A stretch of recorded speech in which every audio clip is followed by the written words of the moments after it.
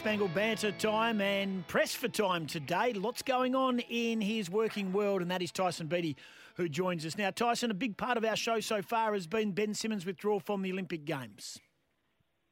Yeah, guys, I mean, it's really disappointing for Australian basketball fans that we won't have Ben Simmons part of the Olympic squad. I think everyone was looking forward to seeing what he could do, and it could have been a bit of redemption as well for all the haters out there and all the critics.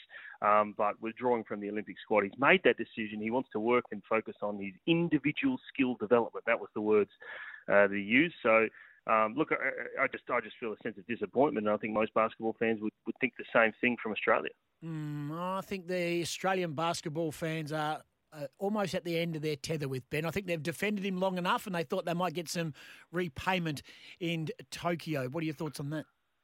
Well, hold on. You're speaking for all Australian basketball community, many who grew up loving this kid who's come through the development systems, in high school here, moved over and was part of a basketball academy in the States, and then obviously the number one draft pick. I mean, we've ridden the roller coaster with him. I think most people support him, don't they, Goss? No, I don't think they do. But anyway, we'll beg to differ there. Tyson, let's go to the NBA. He's not part of it because he flunked last week, and there is a couple of teams still going, of course, Suns and Clippers.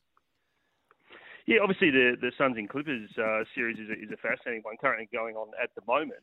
The Phoenix Suns looking to progress to the NBA Conference Finals, and they've got a great opportunity with their big lead at the moment in that series. It's interesting that finals droughts in the NBA, I'm always fascinated by teams that have big, long droughts of making Super Bowls, NBA Finals, AFL Grand Finals, all that sort of stuff. The Phoenix Suns, Goss, are one of the longest droughts to make the NBA Finals, way back in 1993, 28 seasons. But some of the other teams on this list, the LA Clippers, 51 seasons, they've never made the NBA Finals. That's how long they've been in the comp for, 51 years. I barrack for St Kilda, remember, mate. I know what droughts are all about. Don't worry about that. I was one when they last won a flag. Interesting enough, there you go. I was seeing somewhere that it was the 18th game or something like that in 38 nights for the Clippers, this game that they're playing as we speak, and that includes a lot of travel. They don't get much rest, do they? No, and particularly if you're playing long series. If you're playing 7-game series, then you're rolling into the next one very, very quickly. So if you sweep in a series, you've got that advantage of rest and being able to recover for the next one. You talk about just continuing on this drought, the NBA drought the finals appearance. The Milwaukee Bucks are playing the Hawks in the Eastern Conference Finals. Now, these two teams are two of the top four for the longest droughts in NBA Finals appearance history. The Hawks, I think we talked about this last week, their last and only appearance was in 1961, where they lost to the Boston Celtics in 7 games. They were actually known as the St. Louis Hawks back then, so they moved to Atlanta after that time. They've never been to a final series as the Atlanta Hawks. And then the Milwaukee Bucks, 1974.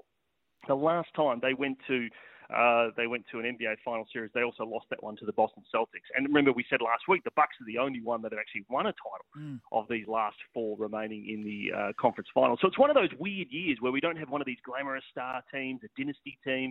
And, for the people out there that love a drought breaker, love a fairy tale, this is the season for you. I think it gives us renewed interest, to be brutally honest. It's nice that we don't have the same olds going around. Trae Young, who is just outstanding. He can bomb it from another postcode. He's got an injured ankle. What's the latest there? Yeah, so yesterday's game between the Milwaukee Bucks and the Atlanta Hawks went down to the wire, but the Bucks pulled away at the end. Middleton was fantastic, dominating that game for the Bucks, and they ended up winning by 11 points.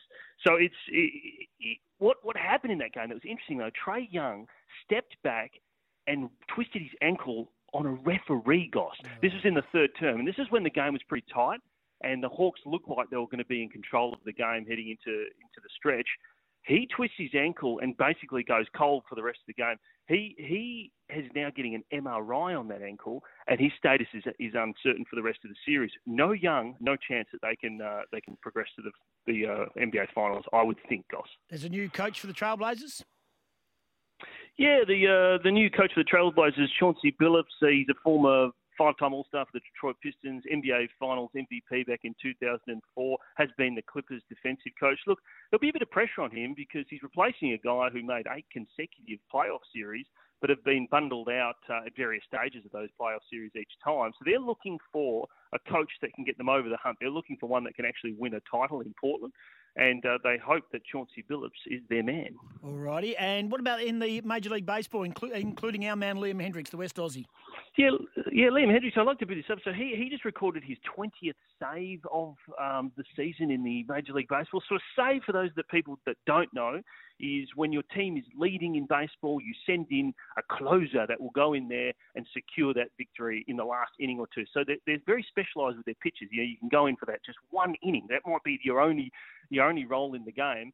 And he is kind of considered like an Iceman in baseball, who can go in there. There's pressure to save the game, and he makes the save. 20th save to him. He's had 80 over the course of his career, but 20 this season. He's been around for about 11 years.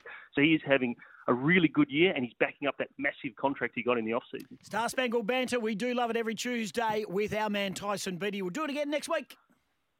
On you guys. Anyway, there's Tyson Beattie. And what about the call he did on the weekend with Swan District's beating Subiaco? He nailed that one, and you heard that here on SENWA.